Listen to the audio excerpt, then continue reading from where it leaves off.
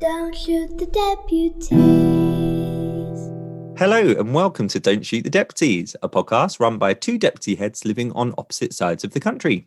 Now, a couple of weeks ago, I caught up with Daisy Christodoulou for a chat about comparative judgment, an alternative way of assessing writing than perhaps is conventional in most schools. Hi, Steve. Life got a bit in the way of you being able to join that conversation, didn't it? Hello, Russell, and welcome to our listeners. It certainly did, Russell. My little one was really poorly at the time, but thankfully all is fine now. Yes, having listened back to your interview with Daisy, it's full of great insights about comparative judgment. Should we let our listeners have a listen to the interview and perhaps we can have a catch up after, Russell? Perfect. Well, I don't know about everyone listening, but when I was a class teacher, writing assessment was possibly one of my least enjoyable jobs. It took ages, and on top of that, I never really trusted the process, if I'm honest. And as an assessment lead for many years now, I've been round the houses trying to find systems that are both reliable and manageable for teacher workload. So today's episode is about exploring a different way of doing things and should be great for any teachers or leaders who are considering a change of direction when it comes to their writing assessment methods. And I'm joined by the brilliant Daisy Christodoulou, who is going to help me out with this problem. Welcome back to our podcast, Daisy. Great. Looking forward to chatting with you, Russell. Fantastic. It's great to have you on again. So I mentioned that assessing writing didn't used to necessarily be my favourite thing when I was a class teacher. Can you outline for me what you see as some of the issues associated with traditional forms of assessing writing and why these bothered you enough for you want to sort of propose an alternative? Yeah, sure. So I think, as you just said, one of the major problems is the time. So I think one major problem with traditional writing assessment and moderation is very time consuming, and not just the marking of it, but as I say, the moderation. So step one, you've got to go through as a teacher and mark everything and give it a grade or a number. And then step two is taking things forward to a moderation session. And then often step three is then translating the findings from that moderation session back to everything. So that's very time consuming.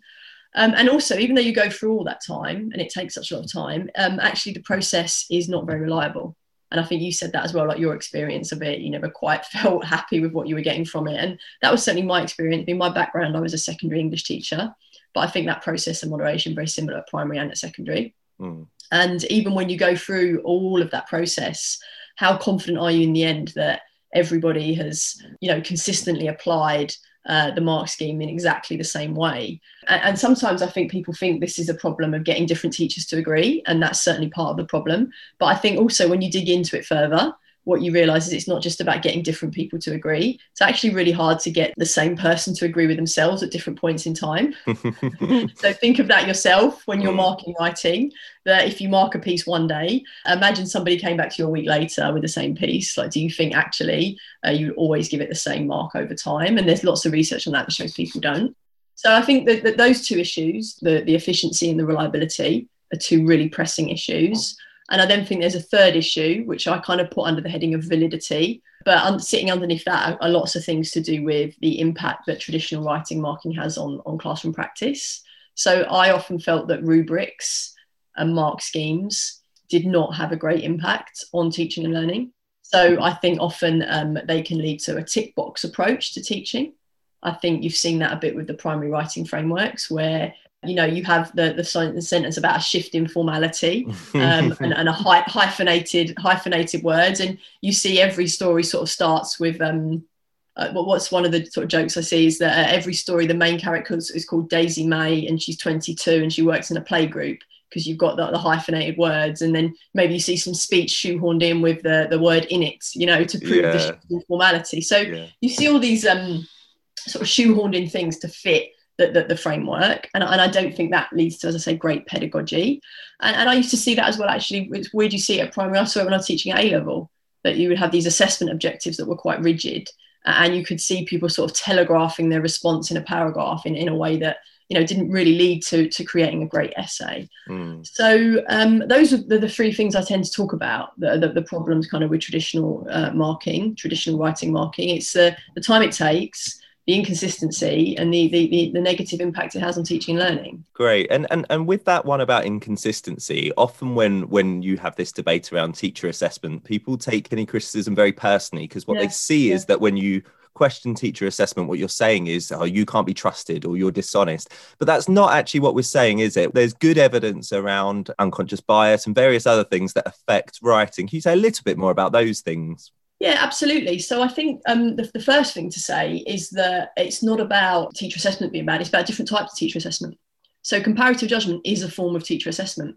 It's just different to traditional teacher assessment. Yeah. You know, traditional teacher assessment, the one that we're used to with the sort of government's, the writing moderation at primary, what you have, for marking at GCSE and A level, that form of teacher assessment or of marking, there's a couple of problems with it. One is, if you know students, the unconscious bias can be an issue.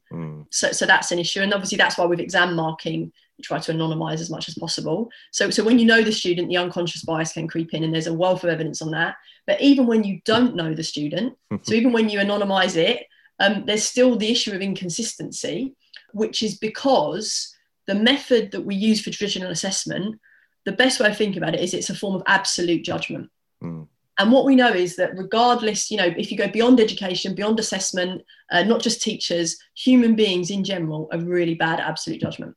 And that's not just true if you're judging essays. It's not just true if you're doing stuff in education. It's true if you're making judgments of things like height, colour, pitch, temperature. We're not very good at making absolute judgments. So this is not about saying, it's teachers being bad at assessment. It's about saying humans are bad at absolute judgment. Right. And let me just be clear what I'm saying, what an absolute judgment is. Imagine, where you are at the minute, the room you're in at the minute. Imagine someone walks into the room you're in and I say to you, how tall is that person? That's an absolute judgment. Imagine two people walk into the room you're in and I say, who's taller? Person on the left, person on the right. That's a comparative judgment. So I hope you can see from that the absolute judgment is just much harder. You look at one person and try and say how tall they are, you might get in the ballpark. You're never going to get it right every single time. Whereas if you look at two people and say who's taller, person on the left, person on the right, that's just much easier. Yeah. So part of the problem with traditional teacher assessment is the unconscious bias you talked about. But another part of the problem is the absolute judgment. You're just looking at one thing and trying to place it on an absolute scale. So the form of teacher assessment we use goes against the grain of the way the human mind works. Yeah. So what we're trying to do with comparative judgment is say, well, let's have a form of teacher assessment that goes with the grain of the way the human mind works. That's great. And I suppose the issues you're talking about with absolute judgment are kind of exacerbated by often the kind of time constraints and the way we sort of run the process. So I'm thinking so many people listening will imagine those traditional moderation meetings where, it seems in principle really good, particularly if you're getting schools together. We all get together in a hall somewhere, we grab a quick coffee and then we sit down with our 3 books we've been asked to bring along. And then there's this horrible moment of, I've got to question someone I don't know on their judgments and be absolute about that in a space of 20 minutes. And then there's going to be a summary, and that seems to make the issues even worse. Absolutely. And that was totally my experience of traditional moderation too. I did a lot of them as a teacher. And then when I was working at a multi-academy trust, running them across a trust. And the bit I really liked about them was seeing the work. It was so fascinating to be able to see writing from a range of different contexts. Yeah. So that side of it was so valuable. But as I say, the flip side of that is, and I think everyone I've ever spoke to about traditional moderation says this, is those meetings can be very difficult. They can people get quite defensive, and they can quickly become quite political. And I think sometimes you go into them totally understandably, you know the students whose work you bring along, and you kind of feel like, I'm not going to leave the room without the student getting what they deserve. Yeah. And then, it's very awkward if you see other people and you think, well, I'm not sure I agree with that. It feels like you're attacking them to be able to do that. So I think whenever I talk to people about moderation, all those kind of difficult, emotions surface. Again, the great thing about comparative judgment is you just make lots of judgments. Yeah. And almost every single judgment is a silent and anonymous moderation of everybody else's judgments. So you just take so much of the heat and the defensiveness out of it. And so that's, one of the nice things about it. You get to see all of the work just as you would with traditional moderation. But I think without some of those, as I say, quite difficult, quite sort of political sort of conversations that you can end up with. Brilliant. So tell us about the No More Marking website. How did it come about and how does it aim to help schools implement this comparative judgment approach? Yeah, so our founder, Dr. Chris Whedon, he actually used to work for Big Exam Board. He used to work for AQA. He is kind of like a world expert in assessment. And the idea of comparative judgment is not a new one. It's actually been around since the 1920s. But I guess kind of what we've done is put it into a piece of software and made it very, very easy to use. And as I say, Dr. Chris Whedon, he was, wanted to do that because he saw up close some of the problems with traditional marking. And so how it works with comparative judgment is you scan your work in, you upload it to our website, and then you're presented with pairs of scripts. So 2 pieces of writing at a time. And you read them both and you say, which is the better piece of writing? So you don't have a rubric. You just read the 2 and say which piece is better. And then you make a series of decisions like that. So you don't just make one paired decision, you make several. And your colleagues will join in. And the big national projects we run, where we'll have, maybe 100,000 pupils taking part, we'll have teachers all around the country judging too. So we might have 5,000-10,000 teachers doing the judgments. So then you've got loads of judgments. And I think, again, in some places we'll have over 1 million judgments. And then what our website will do is combine all of those judgments together. And it will use all of those judgments to come up with a measurement scale for every piece of writing. And that measurement scale is taken into account the judgments from all of the teachers. So it's quite a sort of democratic way of doing it. Everybody's judgments are taken into account, and we're building a model that will take into account all of those judgments. And what we find when we do that is teachers do agree. We wouldn't be able to build a model if people weren't agreeing. If they were just, making random decisions and there was no agreement, you wouldn't be able to get it. And we can measure the extent of the agreement they get. And we can compare how much they agree using comparative judgment compared to whether they agree using traditional moderation. And with traditional moderation, people really don't agree. You get big disagreements. And as I say, it's not just people disagreeing with each other, it's people disagreeing with themselves with traditional moderation. Okay, this is it. I'm always keen to emphasize that, because I think sometimes people think, well, I have the true standard within me and everybody else disagrees with me. They're all wrong and I'm right. And maybe sometimes if you're a new teacher starting out, I remember thinking, gosh, I'm wrong. And there's a teacher out there who's right and my job is to get to be with them. But the reality is we're all inconsistent. Yeah. It's a really hard way of assessing. The thing I always say is, imagine you're given 100 essays to mark one weekend, and then the next weekend you're given another 100, and 6 of them are the same. Do you really, honestly, can you swear to yourself that you would give those 6 the same mark both times? And the reason I give that example is there was a study done on that. There was an actual research paper done on that, and it was quite naughty really, because they were tricking the markers. They didn't tell them that there were some that were the same. And of course, even trained, experienced markers, they're not giving those 6 the same marks each time. So as I say, it's not just a problem of like you've got one person who holds the truth and everybody else isn't agreeing with them. The problem is that even individuals find it hard to be consistent. Whereas with comparative judgment, we find much greater agreement, both internally, agreeing with yourself, and also with other people. And a method, if you want to try and sort of quantify it, the simplest sort of comparison we do is that with traditional marking, the kind of typical tolerance that you'll have is on a 40 mark scheme, you would have markers who would be disagreeing by plus or minus 5 marks. So you would say for a piece of writing that was given a mark, that's true score is 20 out of 40, markers actually might be giving it anywhere between 15 and 25. Right. But with comparative judgment, typically, we're able to squeeze that down to plus or minus 1 or 2. Right. Okay, so that's, in terms of what do you mean by agreement, that's the simplest way of comparing it. But we just get much better agreement with comparative judgment than with traditional marking. Yeah, and you get a judgment scale, don't you, after the tasks? So a sort of numerical scale, which is always really interesting, because that also applies. So one thing to be really clear about is you can use the website for your internal moderation. So you can set tasks just within your school itself, and that will generate a kind of a number. And I think, can you remind me, Daisy, how does the scale work in terms of the highness or the lowness of the number, and how reliable that means? Yeah, absolutely. So you're right. You can use it internally in your own school, and actually our website is free to use. So you can set it up and use it for internal tasks. And if you do that, you can set your scale to be what you want it to be. Yeah. So you can have it run from 0 to 40, 0 to 100, 50 to 150. You can do that. Obviously, if you do that, it's just within your own school. Exactly. So it's not nationally standardized. So then we run these big projects where we set the scale, we standardize everything, and the results you get do have like a national meaning. And on those, we have a scale at primary and key stage 3, our scale runs from about 300 to 700. And we've also converted each point on the scale to a writing age. So we can say, like, for example, if you get a scale score of 520, I think that's a writing age of about, 8 years, 6 months, something like that. So our scale can seem a bit abstract, but where we've converted it into the writing age, that gives it a bit of meaning as well. So every pupil will get their writing will get a score on that scale. And we also tell you the reliability of your task. Yeah.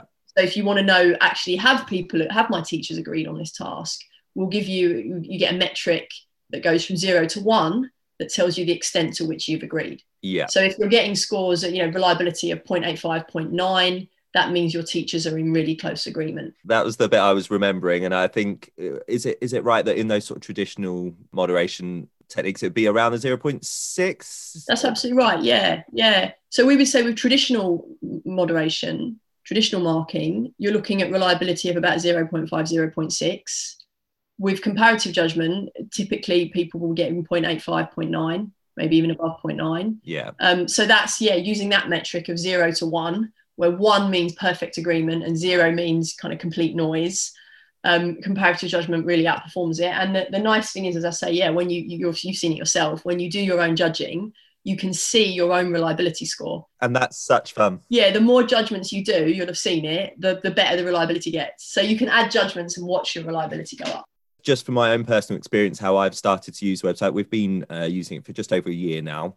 And obviously COVID sort of interrupted that a bit, and we'll talk about that in a moment. But we use the national tasks. So every year group gets a national task a year, don't they? I'm talking about the primary. I'm sure it's fairly similar for secondary. Maybe you can say a bit about that in a moment. But on top of that, we put one internal task for each year group during the year as well, because we just find one internal and one external is just a lovely balance to, really helpful snapshots of where we are during the year.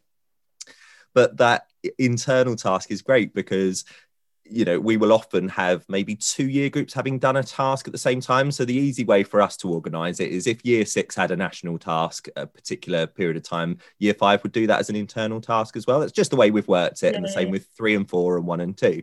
And it's kind of been quite easy to organise our year and our assessment cycle around that. But what it means is when we come to do the judgment session, we split the staff. We have kind of half doing one and half doing the other. And it's such fun for me just nipping into each room and sort of filling the teachers in at the end about what their reliability scales were. But actually, even the internal scores have been much higher than I expected them to be. They've been fairly sort of similar to the kind of national scores that we get. So it is definitely better. And we talked about bias earlier. Our teachers do not assess their own writing, which is such a game changer. And would you advise that? That's something we've decided to do. At first we let them just as they got used to it, but then we, year 3, do not go near year 3's writing. What's the benefits of that?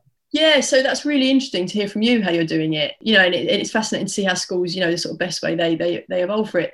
We tend to say, in terms of who you get involved to do the judging, our sort of broad recommendation is get as many teachers involved as you can. Yeah. Because you want as many opinions as possible. And we really recommend getting teachers from outside the year group to judge. Yes. Now, some schools, they'll say, actually, no, I just want my year 3 to judge my year 3. We would say get everyone judging everything, because then what you can try and do is to build a whole school understanding of good writing. Yeah. You're saying, well, this isn't just good writing, that the year 3 teachers think it's good writing in year 3, but we're getting everyone to look at everything. And you know what? It's useful for year 6 to see what's happening in year 1, and for year 1 to see what's happening in year 6. But what's interesting, you said actually you're getting lots of people to do the judging, but you're not having the year 3s judging the year 3. You're getting everyone else to judge it. I think that's really interesting. Yeah, because that totally, just obviously for people who don't know how the system works, all the work is anonymized. But in a primary school, if you've got teachers judging, they will recognize the handwriting of the children. They will know their children if they teach them. So you're absolutely right. If you've got year 3 judging year 3 and they teach them, they will probably know which child it is. So yeah, that's really interesting. You're saying, let's not have that, and then it's just totally anonymized. People totally won't know. So yeah, I find that fascinating. What I'd be interested to know from you is, what do then your year 3 teacher, what do the teachers of that class make of the results? Do they come back and they go, oh yeah, this makes sense? Or they're thinking, oh, so-and-so I thought would do better. That's really interesting to think about. That's been one of my favourite bits of it, actually. So when we first bought it in, we sort of were mid-year and it was a bit chaotic, but we just knew we needed to do something different. And for the first task, because everyone was a bit petrified and it was something different, we put people in their comfort zone. We allowed them to be part of the assessment team that did their own work. And I should state at this point, we're a 2-form entry primary. So when we split the staff in half, there's still lots and lots of people judging. So we have lots on each year group's sort of judging session. I think if I was in a very small school, I would want to do what you said and have everybody doing everyone's task, just for numbers. But yes, on that first time when we allow people to judge their own writing, exactly what you said happened. I know his handwriting. I couldn't get it out of my head that he's one of my greater depth writers. And there was definitely that bias, as hard as they were trying not to let it affect them, they were open about the fact that they just couldn't kind of block it out. Since moving to only judging other people's writing, those conversations with those year group teachers have been really good. So the way we manage it as a system is in come all the sort of results or data. And for the internal tasks, what we've done, because obviously there's no national scale applied, you've just got your own internal scale. So judgments as in, maybe we'll get to this in a bit and why there's limits to these absolute judgments of working towards and expecting and so on. But myself and another member of the SLT sit with the ranked scores, because you get this kind of rank of kind of top to bottom in the year group. And we look at where we would perhaps apply the cutoff of who's sort of on track for those different judgment, so to speak, based on our own professional judgment, experience of teaching the top end of primary a lot and knowing where they've got to get to and so on. And then we will go and have a meeting with that year group, say the year 3 team, and we'll say, okay, so look, this is how people have ranked your kids. What do you make of it? What do you make of where we've put the cutoffs? So they've kind of been removed from that initial process completely, but now the powerful bit's happening, which is the dialogue about it. And sometimes it's wonderful. They go, wow, they've put James up in the top 5. I wouldn't have necessarily thought of him as that sort of capable as a writer. And then we go, well, let's look at it. Why did people put James up in the top 5? And then they go, actually, he's got something going on there that I've not really noticed enough. And actually what you get there is a shift of expectation. So actually, am I expecting enough of James? Because completely anonymously, half my staff are telling me that he's one of my strongest writers. And yes, it's a snapshot in time. It's not, he might have had a great day and might not be performing like that in every task, but it does give you a taste of what some kids are capable of. So our staff have really liked it. They've been really positive about that. And in a way, I think there's something quite liberating about not having to let your own emotional investment get in the way of your judgment. So that's kind of how it's worked for us. And similarly with the external tasks, when that data comes in and they're ranked, we obviously then don't have to. Well, we do still look at where the judgments are that have come from the No More Marking website, and we have a bit of professional dialogue about that, because that's nuanced, and maybe we should talk about that in a moment around those working towards expected labels. But the same thing happens, a really quality dialogue with those teachers about what the data's telling us. That's kind of how it's been looking. It works really well. That's really good to hear. And fascinating as well that you're saying, often it is the dialogue after you get those that can be really interesting.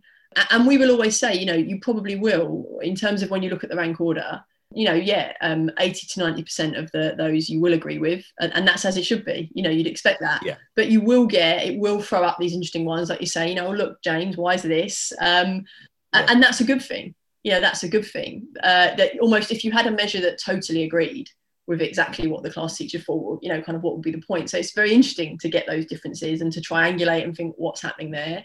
And then, of course, as you say, on top of that, when you take part in a national window, the other thing you get, which is very hard for any individual teacher or school to do, is an understanding of where your pupils sit on the national scale. Yeah. And that's a thing that's exceptionally hard for any teacher, however experienced, however well trained, to be able to do.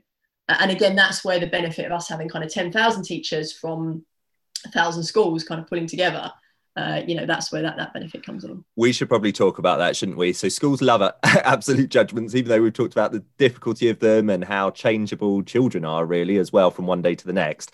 But ultimately, schools want to get a sense in any writing assessment on whether children are on track to achieve certain judgments. There's issues with that in that there are no absolute kind of rubrics for that in lots of year groups anyway.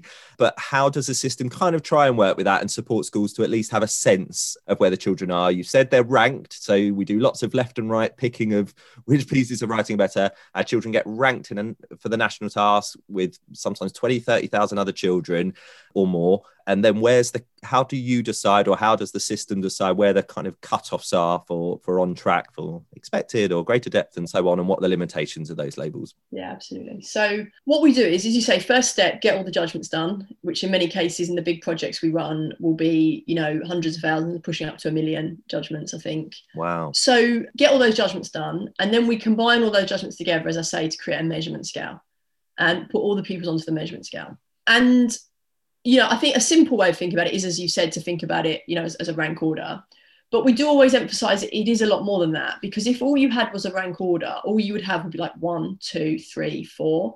And what we also give you, because the measurement scale is more sophisticated than that, we can give you an idea of like the gaps in between students. So, if the gap between your first piece and your second piece is actually, sometimes you might see it's 10 times as big as the gap between the second and third. Yeah. So, it's a kind of more nuanced sort of a way of doing that, that measurement scale. So the first step is the measurement scale. And then the second step is we essentially kind of draw lines on the measurement scale to award the greater depth expected standard working towards. Yeah. So we do this in the big national projects. First step, we check to see, are all our participating pupils nationally representative? And because we have such big projects, they always are. If they're not, if it happens that one time we run one and it isn't, we can just adjust. But because we get such big numbers, they always are nationally representative. So they have been so far. And that makes it quite simple, is that then we can say, well, look, we've got a big nationally representative group of pupils participating in this. We can then apply national statistics. Mm-hmm. So obviously I haven't been writing moderation for a couple of years now, but we go back to 2019, the last year there was national writing moderation. And we say, well, in the government's own writing moderation process in year 6, how many pupils got greater depth? And it was 20%. So what we say is, well, we'll award the top 20% of our pupils greater depth too. And we feel confident in doing that because we know we've got a nationally representative group of pupils. So when a pupil gets greater depth in one of our reports, what the simplest way of thinking about that is that means they've come in the top 20% of a large nationally representative group of pupils. Yes. And the other thing to note about that is our assessments take place at different times in the year. Obviously, that 20% figure is when the government are doing their end of year strategy. Yes. End of year analysis. So obviously, because we will give 20% even in November, October, it does mean that often our grades will look a bit generous. Yeah. Because we're kind of taking an end of year percentage and applying it to whatever point in the year we do it. But we're honest about that. And the best way of thinking about it is it's probably therefore a bit more of like a predicted grade. Yes. Of like, where you would expect this student to be at the end of the year. Mm-hmm. So it is sort of generous in that sense, but it's very consistent. It's consistent across all the local authorities. It's consistent across all of our schools, and it's consistent over time. That consistently in our assessments, the top 20% are getting greater depth. Yes. So if you're making a comparison, you're comparing kind of like with like. So that's how we do it. And as I say, we've been running it for that process for about 3 or 4 years now, which gives us some really interesting historic data too, particularly at this moment in time where we're seeing some very unusual and unexpected results because of all the kind of disruption we've had. Yeah. And there are 2 things I would say about that. One is that numerical scale that you talked about is so helpful because within a band where I've got, let's say, 7 children in a year group that have been awarded the greater depth grade, I know that this one is sort of leaps ahead of this one a bit further down in terms of how secure that is. So you have some great conversations then with the teachers, as I spoke about earlier, about these kind of cusp children. So, oh gosh, James is sort of just in that band being called greater depth, but no more marking, made the cutoff at whatever number, and he's like 1 above that. So he's got that potential, hasn't he? So what's going to stop James potentially achieving that? So actually that's a really useful conversation, because then you start talking about who's sort of really secure within that band and who's a bit shakier. And I think you're right. It's more like a predicted or has potential to or is on track for, but within that range, you're still talking about that. You can still have nuanced conversations using the numerical data about how secure they are. Absolutely. And you've hit on something really important there, which we're very keen to stress, which is we give you the greater depth working towards expected standard, but we're not massive fans of that approach. And the reason we're not massive fans of that approach is any grading system distorts. Yeah. And the kind of the worst distortion is from 3-part grading systems. Yeah. Because 3 grades is not that many. Mm-hmm. Pupils don't come neatly pre-packaged in 3 grades. Whether you call them level 3, 4 or 5, whether you call them working towards expected standard greater depth, whether you call them emerging, expected, exceeding, pupils do not come in those packages. And actually, pupil performance is continuous. Mm-hmm. There aren't sudden breaks between one stage and another. Yeah. And I think that when you have this 3-part grade system, it is quite distorting, and it makes you think, oh my goodness, my pupils have made this big leap from one grade to the next. Whereas actually, and this actually goes beyond comparative judgment, this is just true of all kind of attainment, it's a smoother continuum. Yes. And a pupil, all a grade is just an arbitrary line that's been drawn on a continuum. So when a pupil moves from working towards to expected standard, they may not have made a big leap. They may have just gone up 1 mark. Yeah. And the other thing with that is that often a pupil can make enormous progress but stay within a grade. Yes, that's true. You see that in working towards, and it can be really quite sad, because you can see a pupil who's made enormous progress, kind of like not being able to write to being able to write really quite well. Yeah. But they still haven't got into expected standard. So you're saying to a pupil who's made tremendous progress, who's worked really hard, you're still working towards. Yeah. And I think that's really quite demotivating for the people and for teachers. Whereas what we can show you is, my goodness, that pupil may have made 100 scale score improvement. So they may still be in the same grade, but they've really improved. On the flip side, you might have a pupil who's gone from expected standard to greater depth, but they've only moved up 2 points. Yeah. You just have more nuance, more understanding, I think, with the underlying scaled score. Yeah, I think that's a healthy message about those judgments. And I think as a website, you've got those 3 broad categories that you sort of provide for us. But I think the working towards category is probably the one that I think you have to have the most nuanced conversation about, particularly. So we've got one cohort who are really fascinating sort of makeup, because they're a typical thirds. So there are about a third of them that consistently work at greater depth. There's about a third that working the expected, but the third that are working towards they're working towards their pre-key stage, they're below, there's high levels of SEN. So we have to have, when they do a writing assessment, there's about a third that will be called working towards. But actually what we do is we have a good conversation about that third, and we go, actually, there's some kids there that are quite clearly sort of below their year group or pre-key stage. And that's not hard to sort of use that initial data and then just have a bit of professional discussion about it. What I find is No More Marking cuts out like 90% of the faff of writing assessment. There's still that really valuable place to have a professional conversation with people that have a bit more expertise in writing and assessment. Yeah, I mean, that's a lovely way of thinking about it. Cutting out 90% of the faff, that's certainly, my experience too. And yeah, absolutely, on the working towards. I mean, I think, the difference between a pupil at the bottom of working towards and people at the top is enormous. And that's what I'm saying, in a sense, like, is it useful to put all of those pupils, give them the same label? So what you can see with us is just see, the differences between them and just have a bit more nuance around that. Great. So we talked about various benefits, and I did want to make a point of what you touched on earlier about the mixed phases judging together. That's been brilliant in my school. So having my year 1 teachers looking at year 6 writing and vice versa is a real benefit. What we find is that if they're really judging completely out of their confidence areas, we have sort of provided not a full-on rubric, but a bit of a flow chart really of where to sort of prioritize your first element of comparison. And then if those things are really similar with both children, here's what you might look at next. Is that good practice? Is that the sort of thing you would advise? Yeah, definitely. I mean, we have a guide on our website too, of like a guide for judges, particularly for judging the first time, like what to think about. Often what we'll say is some of the judgments will be really obvious. Yes. And you'll be able to make them quite quickly. And you probably, even if you're judging out of your year group, it'll be pretty straightforward. Yeah. And there'll be others which are tougher. And for those, you might want to start to think about what are some of the kind of the details that I should be thinking about. What are some of the things I should be focusing on? So I think absolutely. And I think the nice thing about comparative judgment is, whereas with a traditional rubric, you often end up, if you give guidance like that, people end up understandably kind of picking at what every word in it means and getting quite pernickety. With comparative judgment, you can give guidance like that, but still keep it fairly broad. Oh, yeah. And trust people to interpret. So you can just say something like, look, you can say something like, has it got a good flow? Yeah. Which in a traditional rubric would be not very helpful at all. But with comparative judgment, I think, people can then interpret that and will make the judgment based on it. And you can even just be quite broad things about, a thing we see again and again, sentence structure. Yes. So that really is a major factor. So you can just say, look, is the sentence structure secure? And that would be a nice thing for people to think, if I can't make my mind up instantly, let's have a little look at the sentence structure. Oh, okay, yeah. And then they can click and move on without getting kind of bogged down in, how many errors can I spot kind of thing. Yeah. Yeah, they can, but so you can give guidance like that. still keep it fairly broad and trust that it will be useful for people. I'll have to send you my flow charts and you can tell me what you think, because they are broad. There's sort of 3 or 4 points that are kind of big hitters like that, that we just encourage people to look at if they're a bit stuck. But you're right. Vast majority of the time you look at the 2 pieces and within seconds it's very obvious. Exactly.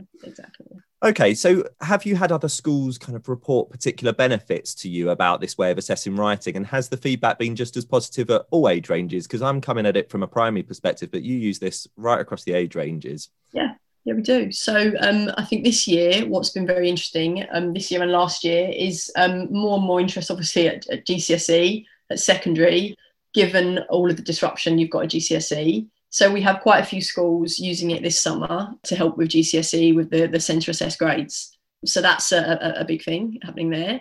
And we've also got a really big, relatively new Key Stage 3 project.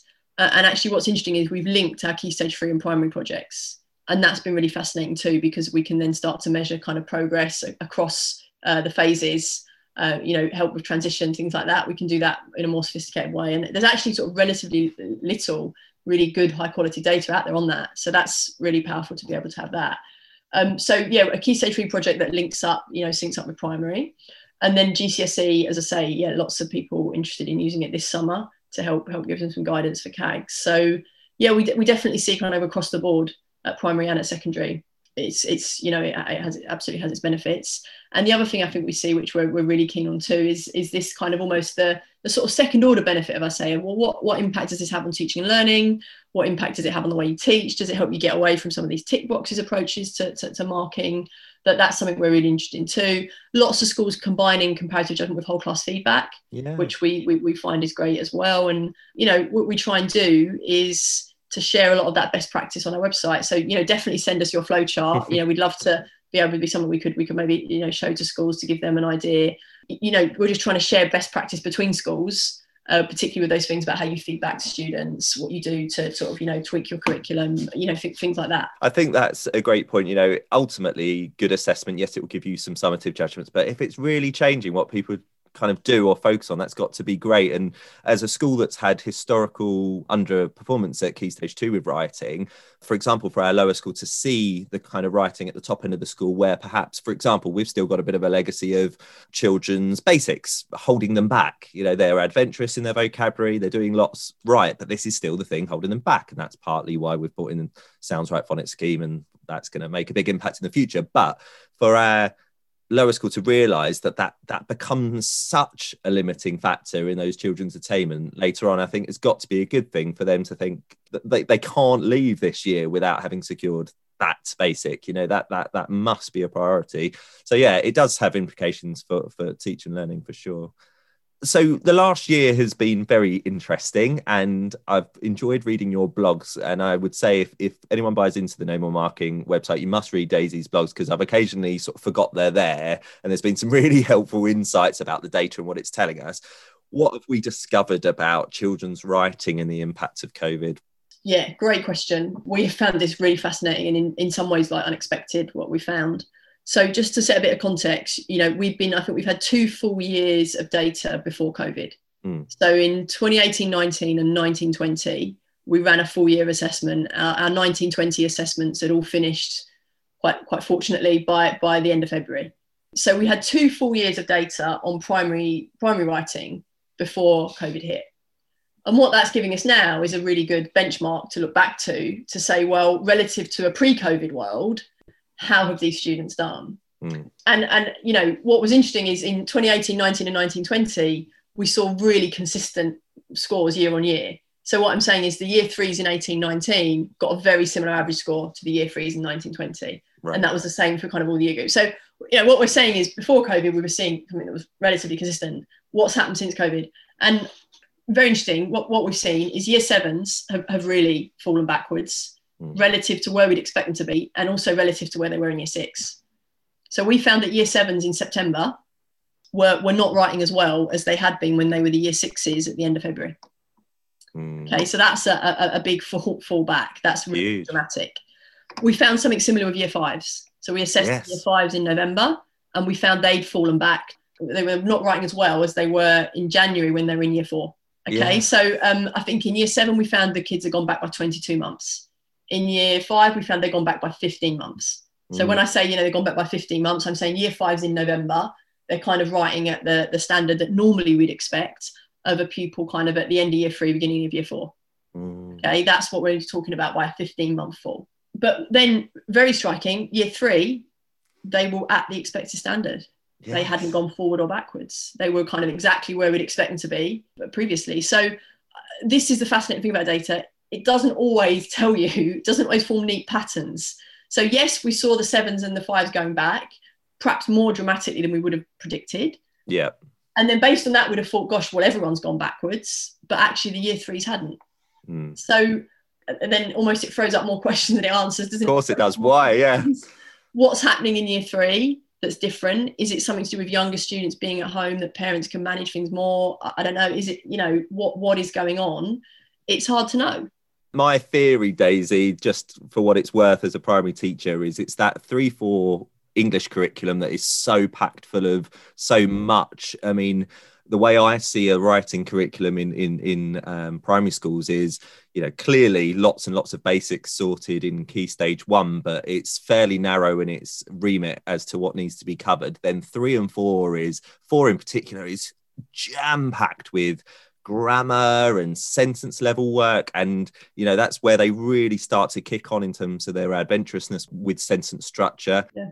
And I can completely see how those year 5s who missed most of year 4 would come out with still very basic sort of sentence structure and whatnot, where those year 3s probably carried on writing like a sort of late year 2, early year 3. So that would be my thought. I don't know whether you've had the same sort of line of thinking. No, that's really interesting. That is really interesting. And one of the things we're trying to sort of find, what research is out there is there's some research, I think, in maths, which shows that it kind of almost takes like a year or 2 to really solidify a maths concept. Yes, yeah. So that everything you've learned in kind of the last sort of 18 months is relatively shaky and fragile. Yeah. And so what we're thinking is there's something similar in writing. That perhaps, as you say, in some of these later years, things you've learned for the last 18 months are relatively fragile and are more easily forgotten. So is it something like that? Yeah, I think that's really, really interesting. And as I say, it's something we want to just keep looking at. And obviously then after Easter, we've got more assessments coming up and we'll be able to get hopefully more of a handle on it and see more what's happening.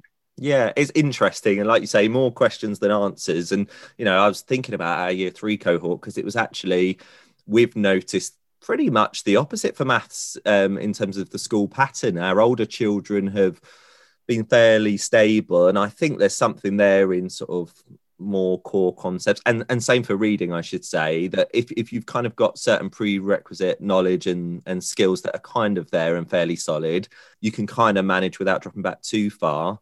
But if I take year 3 maths where they were really shaky, actually year 2, again thinking about the curriculum, there's some really core concepts that you have to get right in year 2 for them to go on and be successful in maths. So I think part of it's curriculum stuff, but part of it is just going to be a bit of a mystery, isn't it? And no, absolutely. And as you say, to some extent we may never know, and we'll never be able to hope, thankfully, ever be able to run a sort of controlled trial on it. It's all just been this huge sort of natural disruption, isn't it? So yeah, there'll be some things that remain kind of unanswered.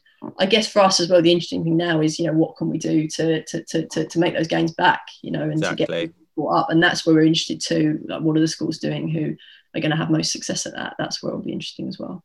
Yeah, and just so helpful as a school, because you get, for the national task, you get these reports quite quickly after you're judging, I think within a week or 2, and they just really give you a sense of where your cohort sits with this very big representative national sample.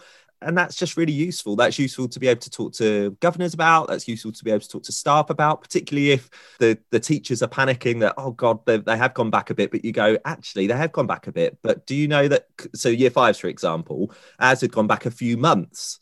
And we were like, oh no, they've gone back a few months. And then we saw the national picture and went, exactly. Oh, okay, we've done all right. Exactly. Yeah. So I think that data is always useful. But yeah, it's even more useful now. Yeah. Because I think if you're not in that world, you could be looking at it and going, my goodness, as you say, like my year 5s have really gone back. They're really struggling here.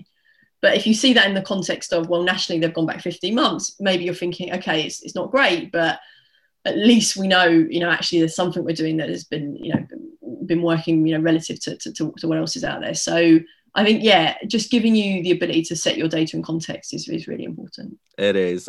Daisy, thank you so much for taking the time to talk to me about writing assessment and No More Marking. I do wholly recommend it. I'm not being paid here to plug this.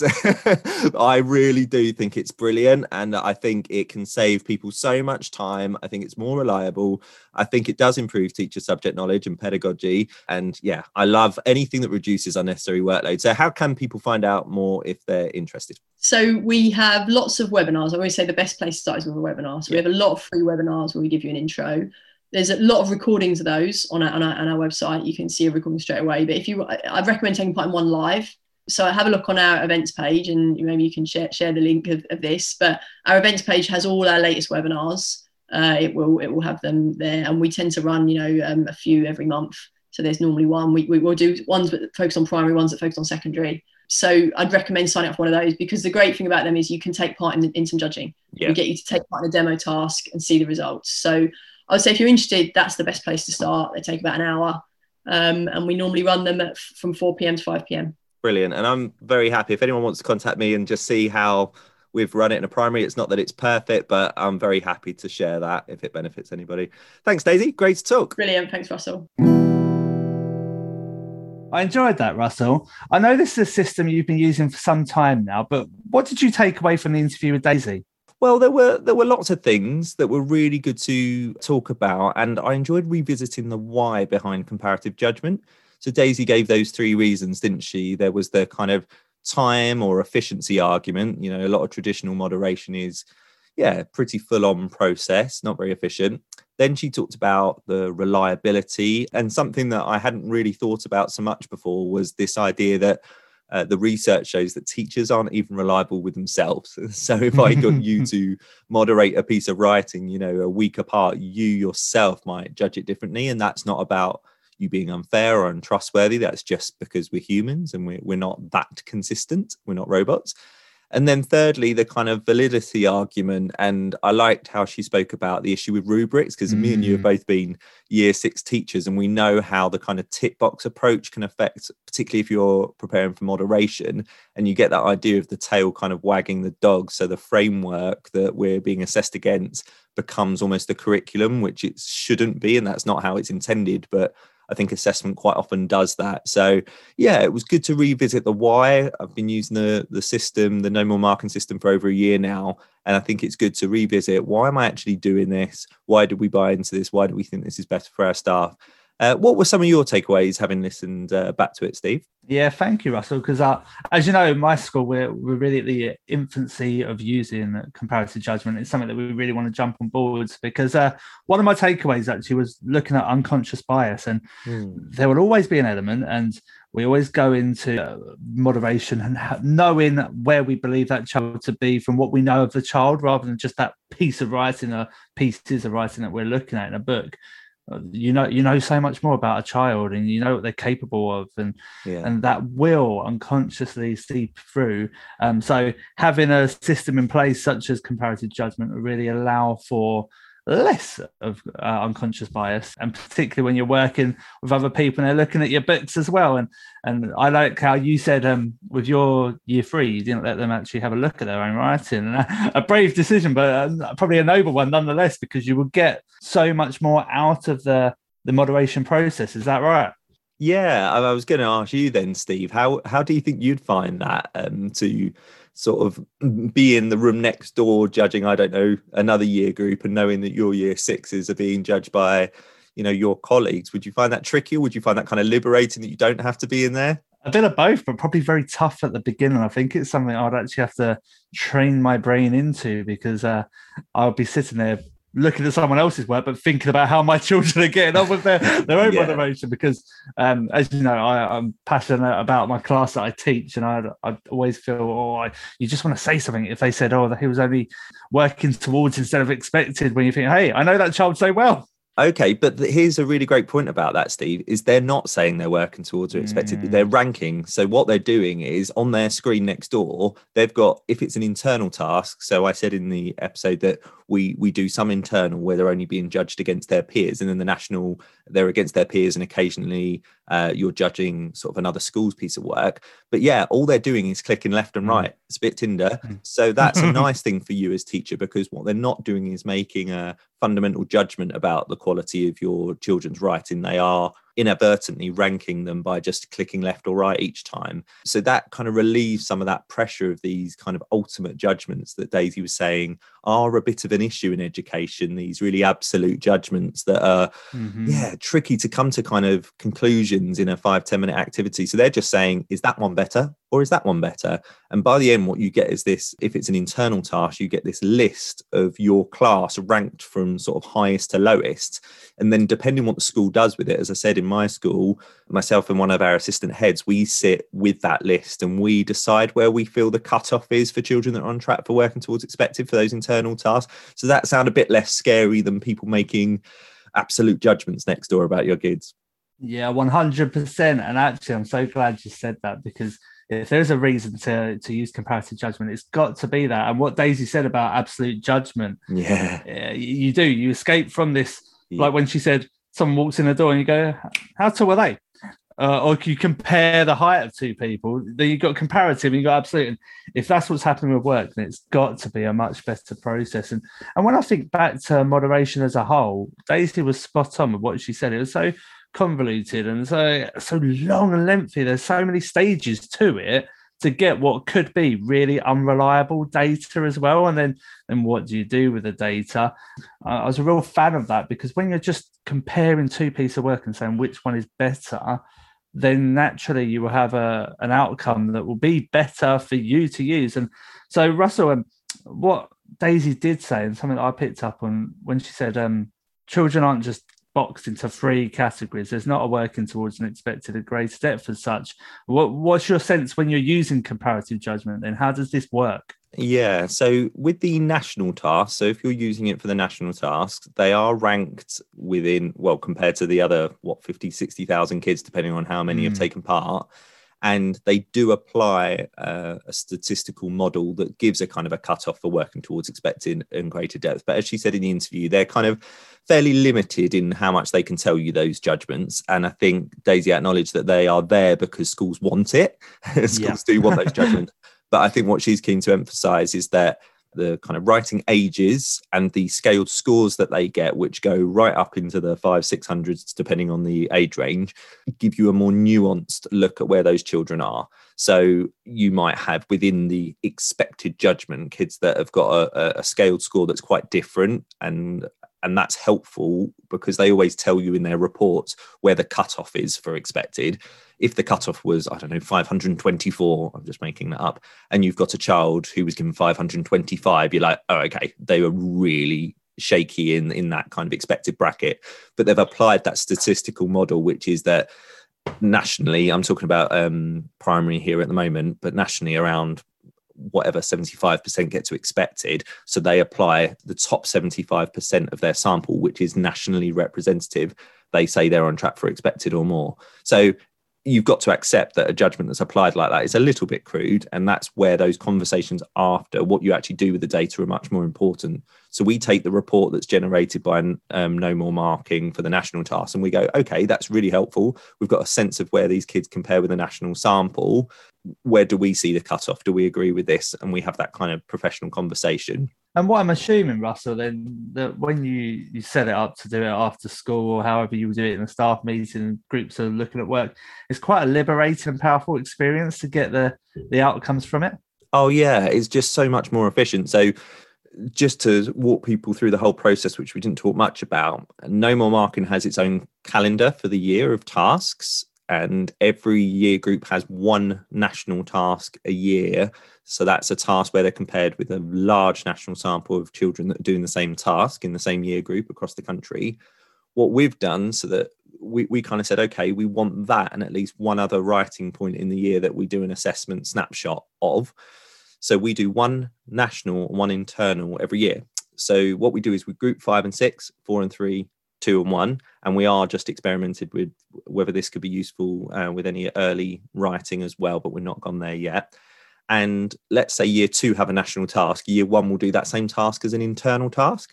And because we are a 2-form entry school and we've got plenty of staff, what we then do is they do that writing activity at the same time. As Daisy said, it's really easy. You do it on some kind of scripted sheets that are scanned in and uploaded to the website. You then run your judging session in the week or so after you've done the writing. And what then happens is you split your staff, or this is how we do it. We split our staff. You don't judge your own, you judge a different year group. So you might have a bunch of year 1, 3, 5, 6 staff doing one task and then all their year group partners doing the other. They'll judge the task just by doing their clicks left and right, and they don't really have any interaction during that. It's meant to be not, I have to say no talking, because I want them to not influence each other. I don't want that bias to kick in. And then what you get is a reliability score at the end of that, which Daisy talked about, how consistent your staff are. And that's the same for the internal tasks. And then what you'll get, if it's a national task, you'll get a report from No More Marking a couple of weeks later, which is really good, really in depth. It tells you about your pupil premium, tells you about your boys and girls and all sorts and how they compared with the national sample. If it's an internal task, you'll just get a downloadable spreadsheet in Excel, which will give you your kind of ranked scores. There won't be judgments with the internal ones. You have to apply that. You have to decide where the cutoff is, but that works really well for us. So what we then have is, in our own assessment system is actually just Excels that I've made. So I have a tab for No More Marking, and there's a column for internal task, there's a column for national task, and we just pop that data in there. But I know lots of other information management systems, you could set that up, just a place to capture that data a couple of times a year. And it's just really helpful, and it informs teaching, because what happens is you have those conversations, as we said in the interview, like, oh, okay, James was on that cusp for greater depth. And the teacher's like, I never really realized he had that potential. So then the conversation is, so what does James need more of to ensure that he consistently gets himself to that kind of level in his writing? So then it informs kind of expectations and planning. Yeah, what I'm hearing is so pleasant, because gone could be the days where we have the traditional moderation policy where we set a task, we mark it in depth, we then mark it against the end of year expectations and the targets for the children. We then moderate, we then get feedback on the moderation, and then we get the data from the moderation that we then have to do something with. And it's such a drawn out process, and we're really sharpening the axe there and taking away any unconscious bias. We're doing a lot with it and making it feel like a lot more simple and structured monitoring process. Yeah, and I can only talk from my own experience. I can't talk on behalf of anybody else, but from my experience, the data is just as reliable, well, more reliable than what we were doing before. And teachers are going to me, yeah, spot on. When they're looking at the spreadsheet, they might have one or two children, they're like, oh, that's a bit of a surprise, or they've put them a bit, lower or higher than I thought they would. But on the whole, teachers going, yeah, spot on. Wow. And you save loads of work and faff there.